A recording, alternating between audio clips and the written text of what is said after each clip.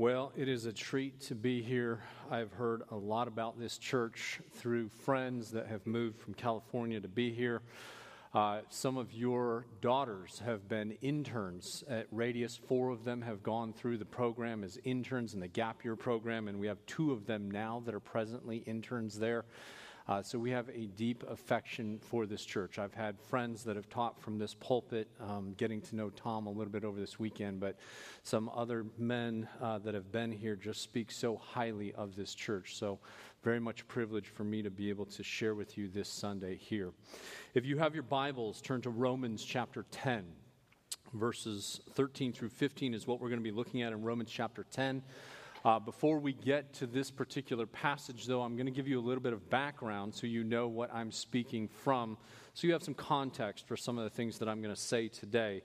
As Pastor said, we met in college, my wife and I. We graduated from college, and I got a job as an accountant, eventually worked as a chief financial officer for a Dutch company, worked over in Europe quite a bit, mostly in the Netherlands, France, and Germany. And we never got a missionary call. I'm convinced that the missionary call is something that is a modern-day invention of sorts. The only call we got was from this book and the confirmation of our church elders. That was our missionary call. And when I was overseas, at the end of my time, I was overseeing nearly 250 missionaries, and we asked at our national conference, how many of you got a missionary call, something specific for you? Not one of them. They all got their call from the same place that we did. And so I would maybe challenge some of you that are thinking about missions, read your Bibles and talk to your church elders. That's the call historically that has sent the most people to the field. And so we walked away from our job in that particular field of finance, and we wanted to go to an unreached people group. If we were going to leave that behind, we wanted to go somewhere where the gospel had never been heard before. And so we heard that in Papua New Guinea, there were a lot of unreached people groups. If you find Australia and you go up, you'll find Papua New Guinea. And so we ended up going through 2 years of training, went to the field of Papua New Guinea. We had to learn the national language of the country. If you're going to go to an unreached people group or an unreached language group in this day and age, you've got to learn 2 languages. You've got to learn the language of the country, and then you've got to learn the language of the specific unreached language group within that country. And so we learned the national language, and then I'll never forget our mission leadership coming to us and handing us a list of 7 people groups who had been asking for missionaries for 5 years or more. They don't make the list unless they've been asking for 5 consecutive years. And we looked at this list, and there was one people group on there that had been asking for 12 years. 12 years for what you and I have in our tongue today. And through a series of circumstances, we ended up picking a particular people group on there. We took off in a small Cessna airplane the day of. Me and the men on the team, the women and the kids stayed back. And we flew over the people group, landed at the closest airfield to it, and then we loaded up in a motor canoe. A motor canoe is a canoe about as long as this auditorium, and it's got an outboard motor on the back of it. And we started motor canoeing, working our way through the Salome River to get to Yembe Yembe territory. This was the people group we were going to survey. And when we arrived in Yembe Yembe, we got a greeting of a lifetime. If they like you in Yembe Yembe, don't ask what they do if they don't like you, but if they like you, they take a big hunk of mud and they shove it into your face, and then they push it all the way down to your Adam's apple, and then they take diced up flower petals, throw those at your face, and it sticks to the mud. Now you're beautiful. Now you're ready to come into the village. And so that was our introduction to Yembe Yembe. And so all of us got out of the canoe. We spent 3 or 4 days there. We ended up going back and forth 3 times. And then finally we, after sending emails to our home churches, praying, deciding, is this the place, God, that you would have us to go? We moved in among the Yembe Yembe, and we told them, we are coming to be your missionaries, and we're going to do 4 things. Number 1, we're going to learn your language and culture. We're going to learn to speak like you speak, because the message we carry is too important to get wrong. Number 2, we're going to teach you how to read and write in your own language. There was no alphabet in their language. We had to develop an alphabet so that they can read and write for the first time. Number 3, we're going to teach you how to read and write, but then we're going to translate a really important book into your language. And then number 4, we're going to teach you the meaning of that book. We're going to teach you through the whole book. We're not here forever, but we're going to do those 4 jobs. And the Yembes told us, that's great. You're coming.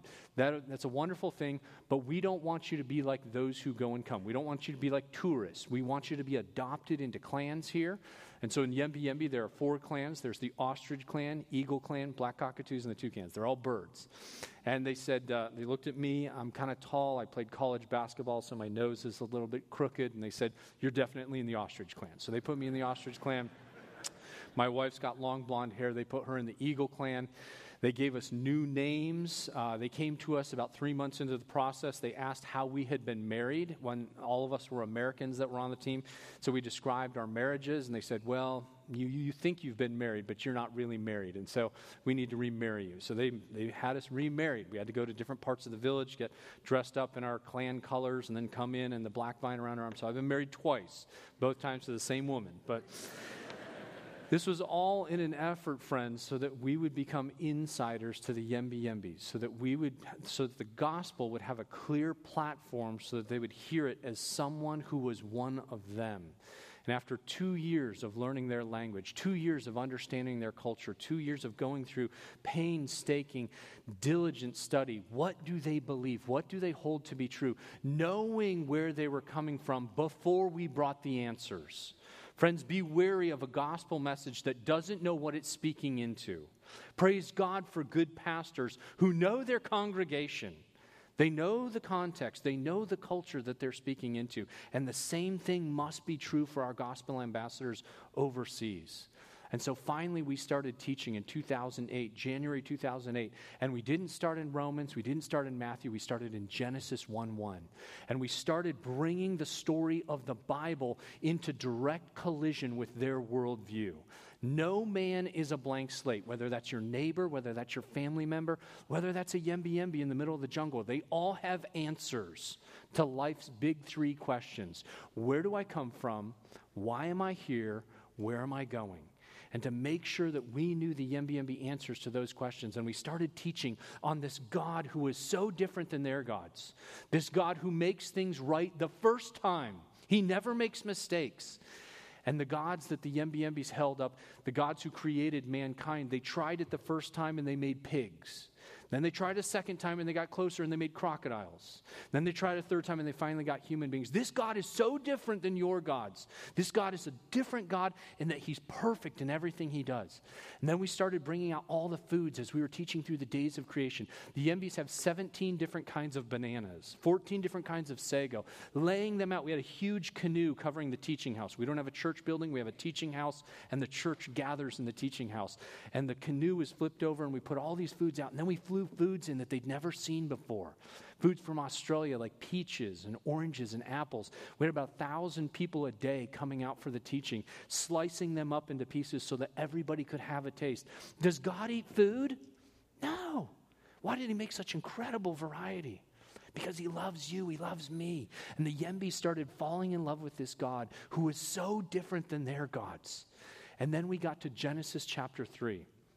And friends, if you don't understand Genesis chapter 3, I'm convinced you cannot understand Matthew, Mark, Luke, and John.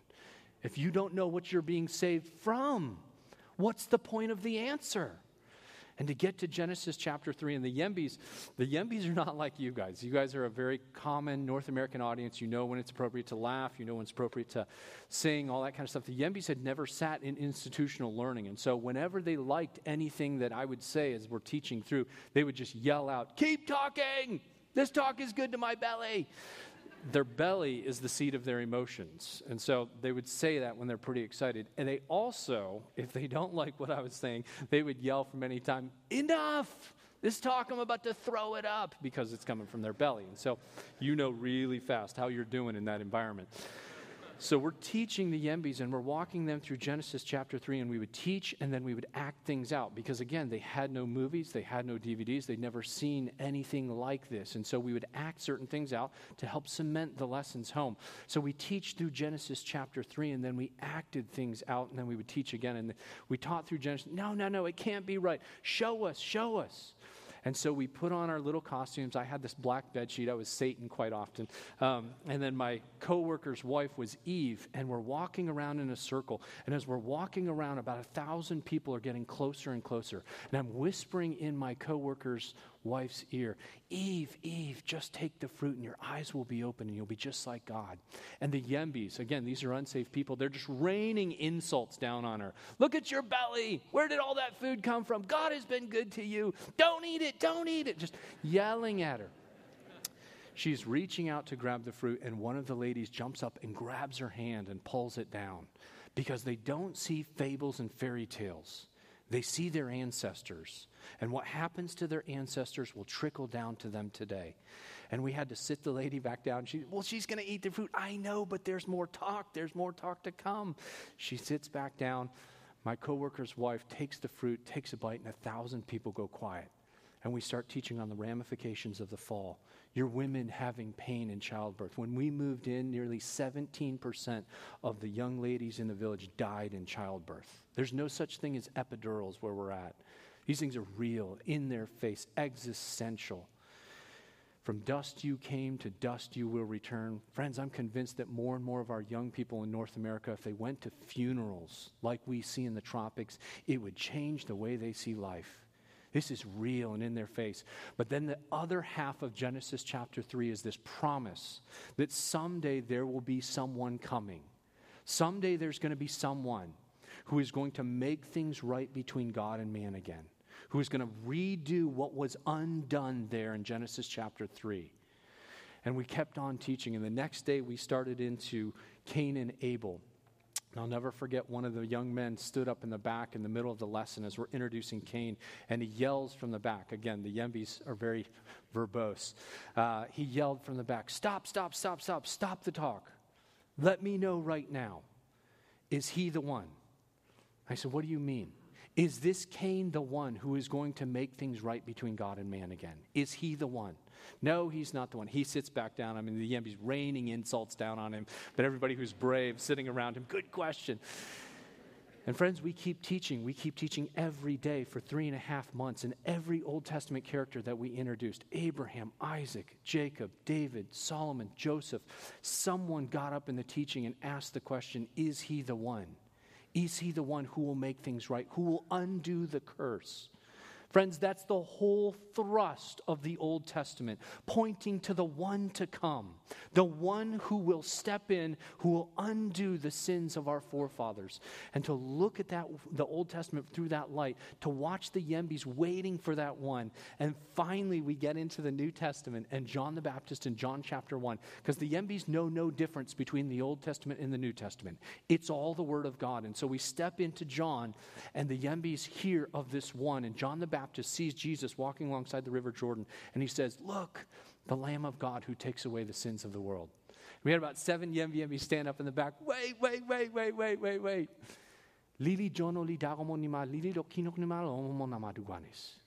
This one that Jono is speaking of, is he the one? Or are we waiting for another? Friends, it was the privilege of my life to be able to say, no, he's the one. He's the one. In fact, he's the reason we left our homes. He's the reason we've learned your language. This whole talk centers around this one. And I mean, the Yembis start yelling. You got 1,000 people yelling at you. Stop the talk of John who dunks in water. Who cares about him? Tell us about the one. We want to know about him. No. We got to build the house. Remember, we're building it piece by piece. We'll get to him. 3 days later, walking through. And they start falling in love with Jesus before they even know that he'll die for them. Because Jesus hung out with people like the Yembis. Jesus would be in those types of... Jesus touched people. You know that in the tropics, to see someone with leprosy, what it does to your eyes, the various sickness that Jesus would be touching people like that. Jesus was that kind of a God. And to see them fall in love with him. And finally, on April 21st, 2008, for the first time in the history of the Yembi people, we presented the death, burial, and resurrection of Jesus Christ. And we had about 45 to 50 who understood who Christ was and that they were made right with the God of the universe again through his blood, through him dying on their behalf and being raised to life again. Friends, that was a day of days for us, never to be equaled again. And how those 45 to 50, how they lived, how some of them died, attracted more and more people to the church. And today it's about 450 to 500 that attend that little church in the middle of the jungle. They have their own elders, they have their own deacons, and now they're getting ready to send out their own missionaries in the next couple years. And so that's the background that we come into this lesson today with. So let me read these verses, and then we will dive into this passage, and we will look at 6 particular things to it. So Romans chapter 10, 13 through 15 says this: "For everyone who calls on the name of the Lord will be saved. How then will they call on him in whom they have not believed? And how are they to believe in him in whom they have never heard? And how are they to hear without someone preaching? And how are they to preach unless they are sent? As it is written, how beautiful are the feet of those who preach the good news." This is the word of God. And so if you're taking notes today, there's going to be 6 points that I'm going to draw out of this passage. 6 things that pertain to how our God saves people who are in darkness, who have no access to the gospel. This is what Paul is referring to. And we'll talk about Romans chapter 15 tonight, how Paul saw his mission as a pioneer missionary to unreached peoples, and we'll talk about the implications of that. But for today, 6 points, and the 6th point will have 3 subpoints to it. So 6 points. If you're taking notes, point number 1 is this: God alone saves sinners. God alone saves sinners. It's important for us to recognize right at the outset, if we're talking about missions, and it's a wonderful thing to have a missions weekend, but let's make sure the foundation is laid correctly. God alone saves. And here we have it squarely in the beginning of this great passage. For everyone who calls on the name of the Lord will be saved. Jew, Gentile, Yembi, American, rich, poor, Democrat, Republican, all who call on the Lord, regardless of backgrounds, regardless of jail record, regardless of number of divorces, regardless of unmentionable sins, all who call on the name of the Lord will be saved. Christians realize that there's nothing within themselves that saves them, but rather it has to be something outside of them, or more appropriately, someone that has to save us from our sins. This is what the reformers used to call an alien righteousness, something that comes from outside of us and does something to us. Within ourselves, we cannot produce this righteousness. And this is a wonderful truth that has undergirded God's people throughout their journey on this earth. The God of heaven, before the foundation of the earth was laid, has chosen a people from every language, tribe, nation, and he will have them. Missionaries can go forward in the sure confidence that the people who speak the Tuwadi language, that still have no missionaries today, the Namu, the Hausa, the Savi, there are sheep from those people who belong to the King. And he will call them, and they will listen to his voice, and they will be gathered into the people of God. That's the confidence that we have as Christians. When we were in Yembi, one of the things that we would do on a regular basis is go on these long hikes to other sister villages. And we would have to cross rivers that were quite wide. And so what the Yembis would do is they would take a tree and they would drop the tree across the river, and then you could walk across the tree rather than hiking for miles and sometimes days to get around the river at a choke point. But what would happen is, as you would drop these trees across these rivers, is that they're really easy to walk along when they're at the base of them. But when you get further up to the head, there are branches that can knock you off, and it gets skinnier and skinnier. And so what we do for people who are sick, for children, for those who are not very sturdy on their own as they cross this tree to the other side, is they choose someone called the bridge man. See, in Yembi, when we were teaching, we had no word for Savior. They had no concept for someone who is a redemptive figure. And so we were looking for a term that they could equate with someone who does something that you cannot do on your own. And we came up with this bridge man who takes us from Satan's side to God's side, from darkness to light. And you know what the job of those who ride on the back of the bridge, man, when they cross the bridge in Yembe, you know what the job is? Hold still. Don't talk. Don't offer advice. Don't try and do anything. The more you try and help, the more likely we go into the river. And if we go into the river, we die. Because the river is usually rolling over rocks, and you roll a few times and then you're done. The bridge man alone, you put your 100% confidence in him. Friends, that's our God, the God who saves. And only through our God is salvation available to everyone. But then there's this point that sometimes people come to. Well, if God does the saving, if God is going to save the Hausa, if God is going to save the Tuwadi, if he's going to get to the Nixek people, then why does he need us? Yes, God does the saving, and he can do that in any manner that he chooses. There are no limits on a sovereign, all-powerful, all-knowing God. But we see in this passage, as we do in so many other passages in Scripture, that God uses means. Sometimes, if you look at your Bible and you read it and you know it well, you know that God can use angels. He's spoken through angels at times. Sometimes, one time, he spoke through a burning bush. He's even used donkeys. But the ordinary means that we see throughout Scripture and still today is that God uses people. He uses his people. He uses Christians who know their Bibles, and he uses them to spread the glory of his name throughout the world. John Calvin would say this: the gospel does not fall from the clouds like rain by accident, but it's brought by the hands of men to where God has sent it. The gospel comes as Christians go out. God has chosen in this day and age to use means. And so point number 2, if you're taking notes, is some need to go. Some need to go. There needs to be goers if the nations, one of the implications we can draw from this passage is they will not hear unless people go. 2 Corinthians 5:17 echoes this truth about God using his servants. It says this: therefore, if anyone is in Christ, he is a new creation. The old has passed away. Behold, the new has come. All this is from God, who through Christ reconciled us to himself and gave us the ministry of reconciliation. That is, in Christ, God was reconciling the world to himself, not counting their trespasses against them, and entrusting to us the message of reconciliation. And here it comes.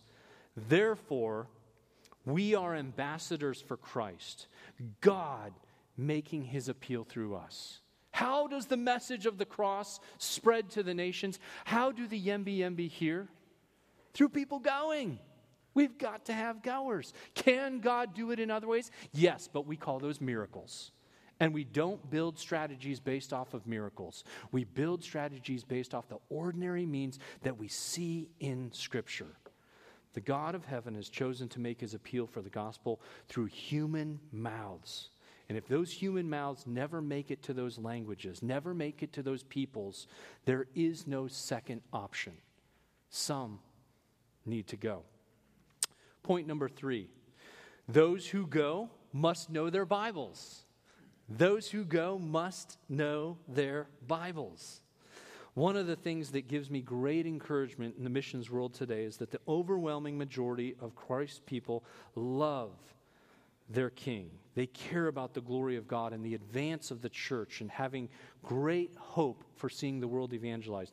But if good intentions were all that were necessary for the world to be evangelized, it would have been done thousands of years ago.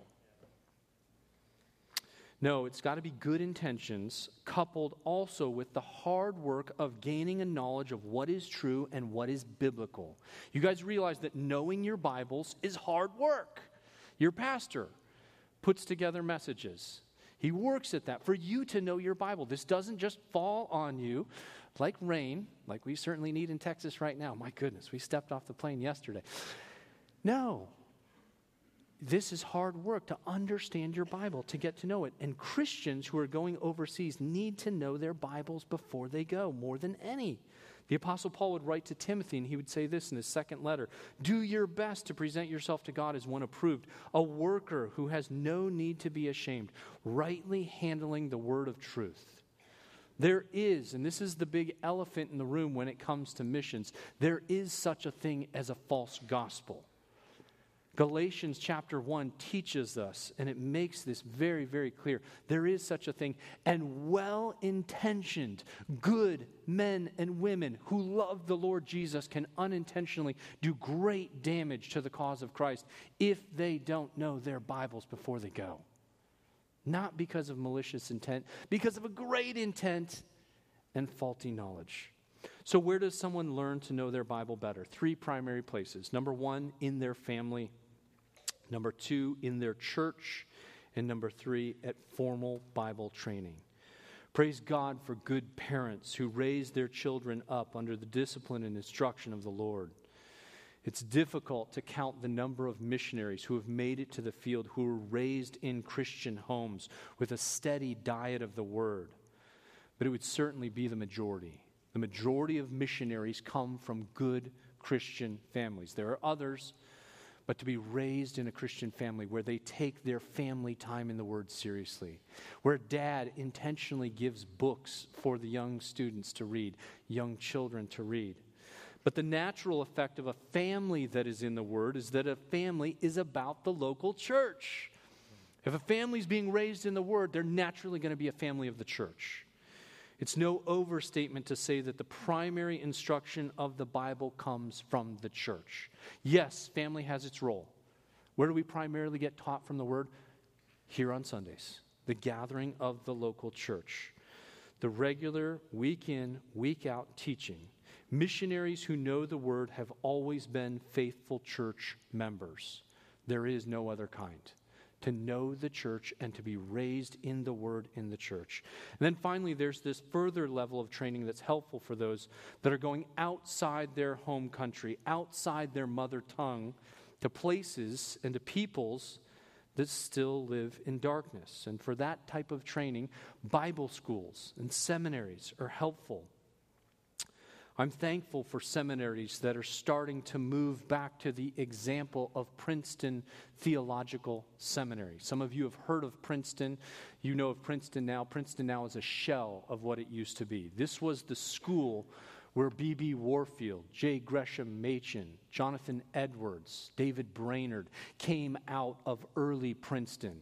And one of the shocking things that most people don't realize is that early Princeton, 33% of their student body were going into foreign missions, heading out past the English language, moving out to countries. Oh, for seminaries and Bible schools that are moving towards that trajectory. How do we get these students who know their Bible to get beyond the English language, to come back to the roots of Princeton at its heights?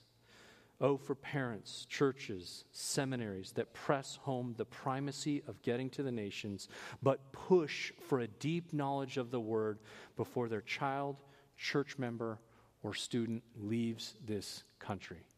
We need families, we need churches, we need seminaries, we need all of them. But most of all, we need missionaries that know their Bibles before they go overseas. Number 4, those who go must be clear communicators. Those who go must be clear communicators. Missionaries are ambassadors. They're ambassadors of the King. Heralds is what the Scripture says of a message from the King. Ambassadors are not judged on the response of the people to the message. They're not judged on how many listen or obey. They're judged on one criteria. Did they clearly convey the message that the King gave them? That's what missionaries will be judged on. That's what ambassadors, even foreign ambassadors for the United States today, they're not judged on whether or not the country accepts the message. They're judged on, did you convey the message of your country clearly? Christians, missionaries, are exactly the same. Can they speak clearly? I'm not talking about high-flowering rhetoric like Paul references in 1 Corinthians chapter 2, but more what he's speaking to in Colossians 4:3. Listen to this. At the same time, pray also for us that God may open to us a door for the word to declare the mystery of Christ, on account of which I am in prison, that I may make clear which is how I ought to speak. If Paul, the great apostle, the great teacher who knew 3 languages, we know he knew Greek, Hebrew, Aramaic, and probably a 4th, Latin, because he was a Roman citizen. If Paul is asking for clarity, how much more are missionaries of this day and age? Missionaries to foreign lands are first and foremost communicators. In a pinch, a translator can be of service, but only as a short-term necessary crutch, not for a long-term primary preaching and teaching pastor and missionary. To communicate clearly the language of the people that they are teaching into, they must know the nuance of that language. Oh, for good pastors overseas that can speak with the grammar, syntax, discourse features appropriate for that language, to speak with all the color and the nuance, to know the culture that they're speaking into, to know what they believe before they get there. For Christians to be good communicators overseas, we have to be clear communicators. When I was over in Yembi and we were starting to learn the Yembi language, they would count out how many mistakes I would make a day. And I mean, they just lost count by the end of the day. It was just a list and lengthy things. In Yembi, for us to get around, we have a lot of rivers there. And so we have canoes. Men stand in canoes. Women sit. That's the rule. Men stand. And so really easy for a 5'2" guy that has been raised since he can walk to stand in a canoe and paddle. Not so easy for a 6'3" guy that's coming from the United States that's never stood in a canoe in his life. And to learn how to paddle a canoe, it's really easy to paddle a canoe on a flat lake, or even easy to paddle a canoe as you're going with the current. But to turn it up and to go against the currents, the Yembis would line up on the bank of the river, 200 or so strong, and watch as I'm practicing to paddle this canoe, yelling from the bank, wait for it, and they're yelling to each other. This is some big show, because I'm the show for about 2 years as I'm learning their language and culture. And I'm tipping as I'm trying to turn this canoe, and the tip is starting to go over the side, and then I dump it into the water, and everybody cheers on the side, and I do it again. Friends, if you're going to learn a language, the reason most of our gospel ambassadors don't learn languages to full fluency, they teach with a limp for their entire lives, they sound like North Americans in their accent, is because learning another language is hard. It's probably the hardest thing that missionaries have to do, to be able to get fully fluent in the language. But friends, if our God is to be made clear, if our God is to be the God of their belief system, not just the outside God, not just the Americans' God, we have to learn to full fluency their language. 1 Corinthians 14, 7 through 11, Paul is speaking to the issue of tongues and how tongues are intelligible languages. But he makes this observation. Listen to how he phrases this. He says this, if even lifeless instruments such as a flute or the harp do not give distinct notes, how will anyone know what's being played? And if the bugle gives an indistinct sound, how will anyone get ready for battle? So with yourselves, if your tongue you utter speech that is not intelligible, how will anyone know what is being said? For you will be speaking into the air. There are doubtless many different languages in the world, and none is without meaning. But if I do not know the meaning of the language, I will be a foreigner to the speaker, and the speaker a foreigner to me. Whew! If our missionaries don't know how to communicate, they will always be foreigners. And here's the brutal part.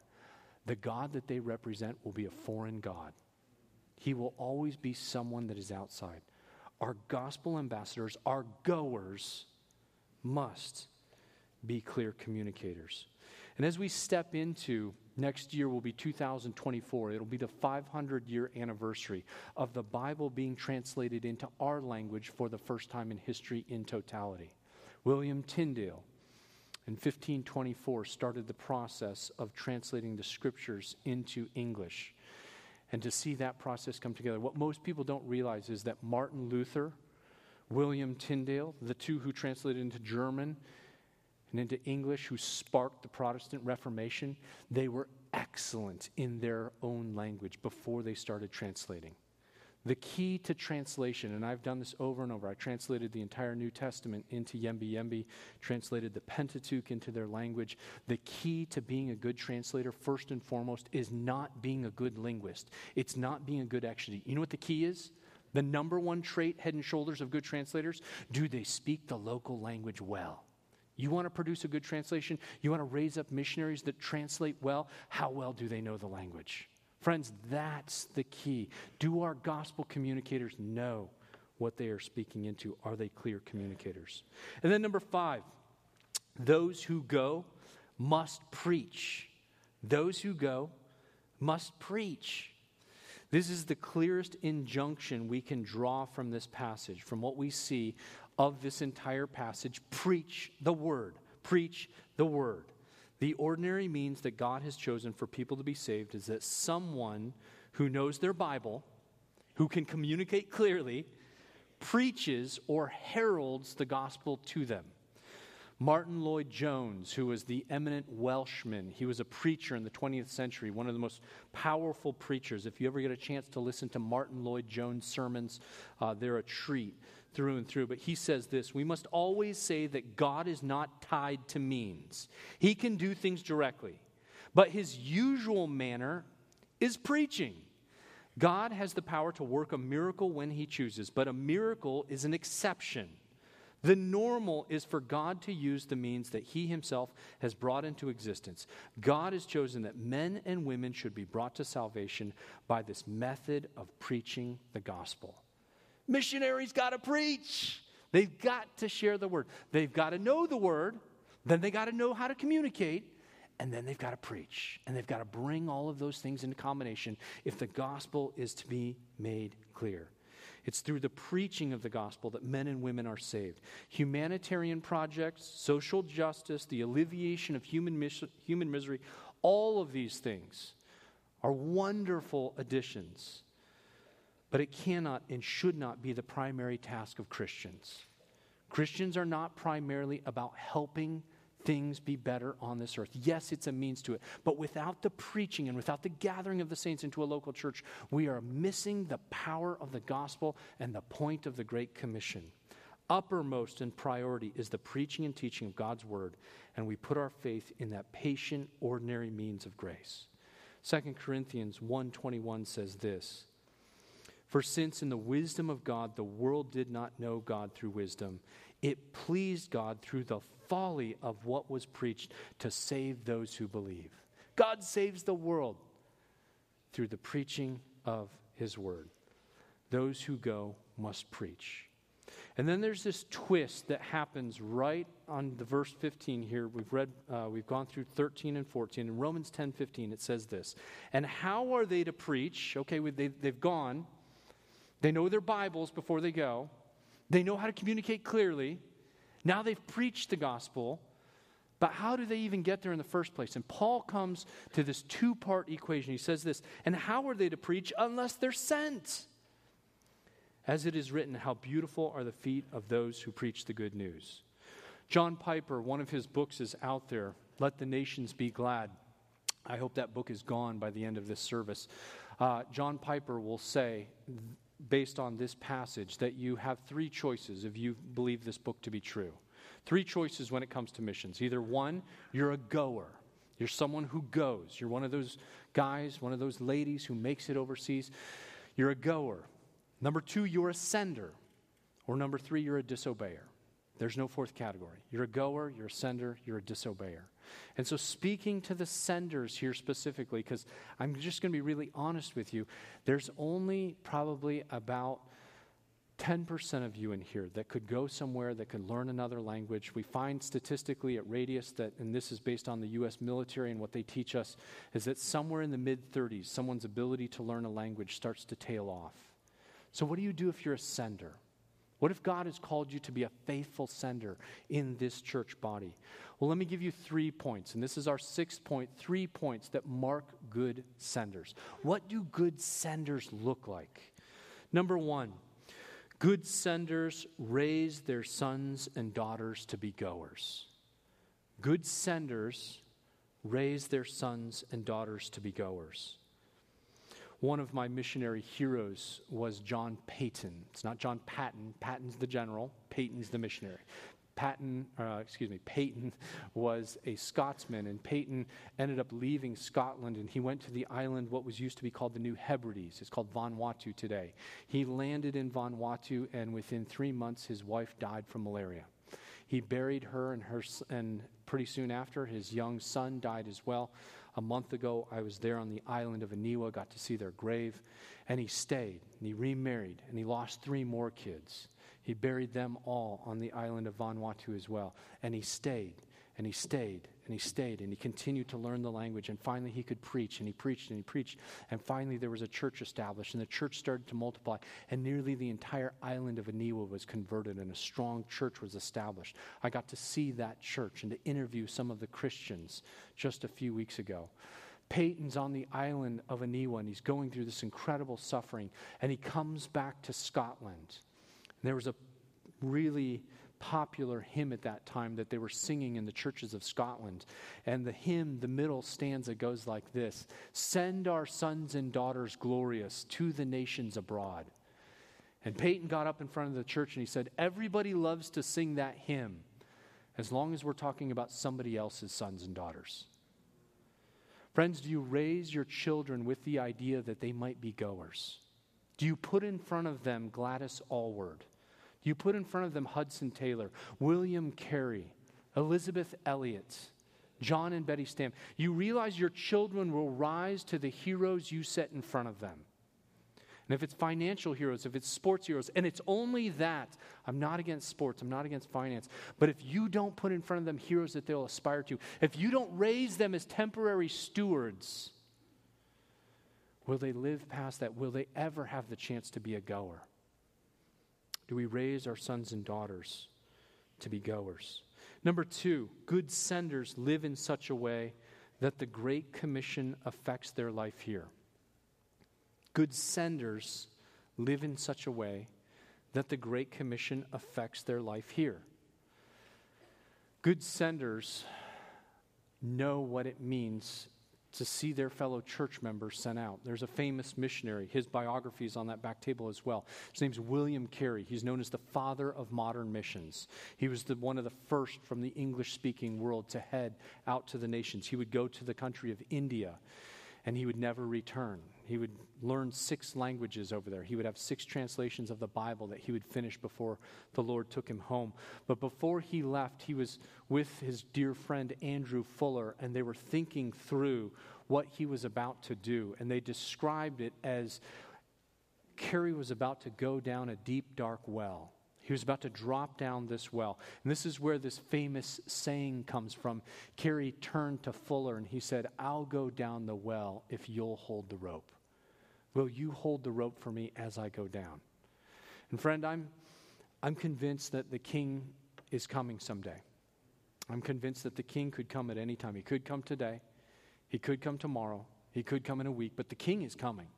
Someday the King is returning. And when he comes, he's going to ask everyone who went down the well, all of our goers, show me your hands.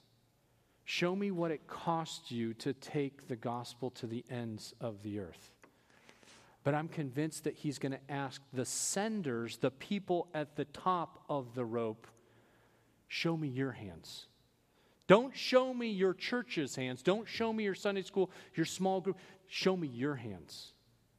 Friends, will you have any scars when the King returns? Has it cost you anything to see the gospel advance? I praise God for Jack and Mary Alice Griffin from my home church of Claremont Emmanuel Baptist Church in San Diego. Jack had a construction business, and he helped pay for our tickets to the field the first time. Him and Mary Alice were there at our commissioning. We never saw them before we got back 13 years later. The Lord took them home, and they're with the MBMBs that have graduated to heaven, and they're up there now. But Jack and Mary Alice is faithful senders. Friends, faithful senders drive older cars. They live in smaller houses.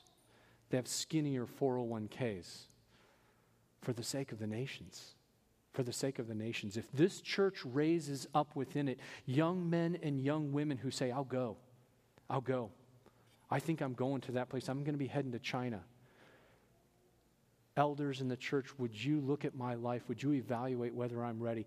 Will there be an army of senders to get behind them? Where will the senders be? Will you have any scars when the King returns someday? Good senders allow the Great Commission to affect their life here. And then finally, good senders are faithful church members. Good senders are faithful church members.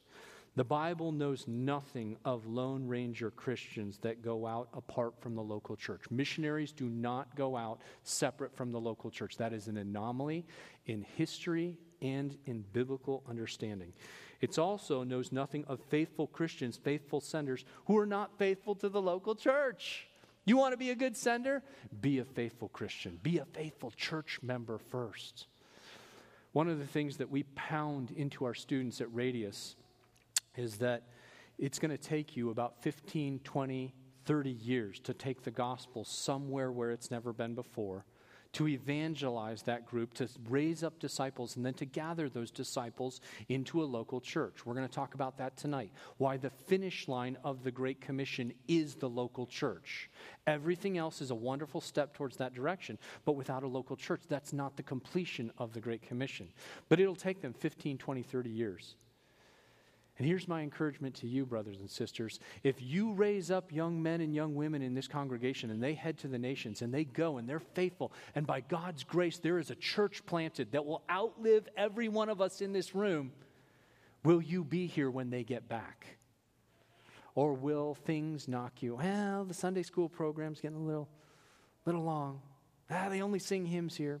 Pastor teaches for 50 minutes. COVID, Trump, Biden. There's an endless litany of things that can knock people out and jump around. Or will you be faithful?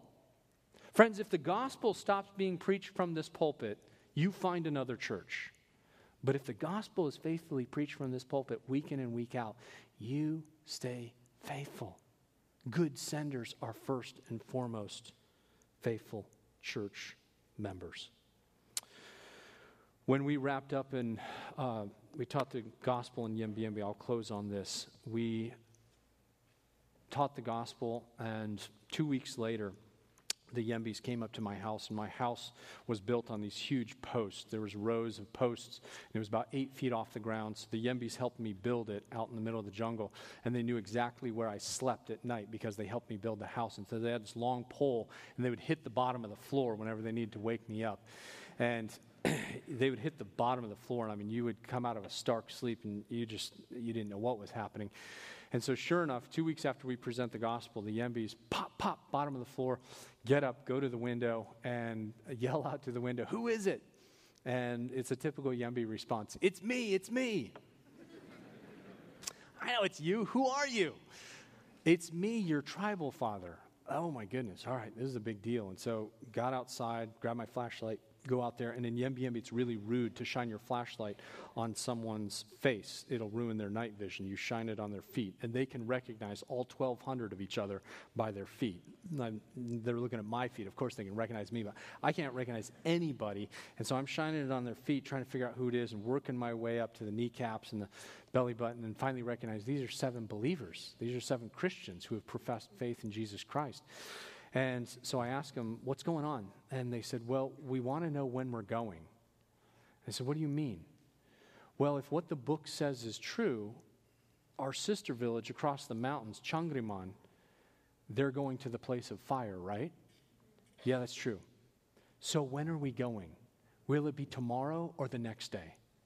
2 weeks old in the faith. When are we going? Friends, I came back to the United States in 2016. And I've had a large church and a wealthy businessman offer to fly the Yembe elders and their wives over to the United States for their missions conference. And I said no both times. It'll never happen for 2 reasons. Number one, the Yembes getting on an airplane that size, landing at LAX, coming up, seeing Costco, forget about it. It will blow their world. But the second reason, and I was pretty candid with the businessman, I said this, "Brother, you don't know what you're asking for. You think this would be a good thing. I don't think this would go the way you think it is." Because remember, the Yembes, who, if they don't like what you're saying, will yell out at any time during the service, "Enough, stop your talk," or they'll do other things to let you know this is something they're not agreeing with. The Yembes would probably stand up at a conference, maybe a little bit like this, and they would ask the question, "How long have you had this talk? How long have you had this? When are you going? When are you going?" And friends, There's going to be goers and senders. There's going to be this two-part equation to seeing the Great Commission accomplished someday. But my admonition to you is find your place in that so that you can be part of that going to see the nations reached for the glory of our God. Let's pray. Father, we thank you for your grace to us in the person of Jesus Christ. We thank you that we are saved from our sins. We no longer stand under condemnation. We are free from what has enslaved us for years and years. And yet we recognize that there are peoples, there are places, there are languages that still rest in darkness, that still have no knowledge of the truth, and will have no knowledge unless someone goes. Father, raise up from this congregation goers that will go beyond, that will stretch into those places that still are in darkness. Raise up the army of senders that will stand behind them, that will be faithful, that will have scars when you come someday. And we'll give you all the glory for these things. In Jesus' name we pray.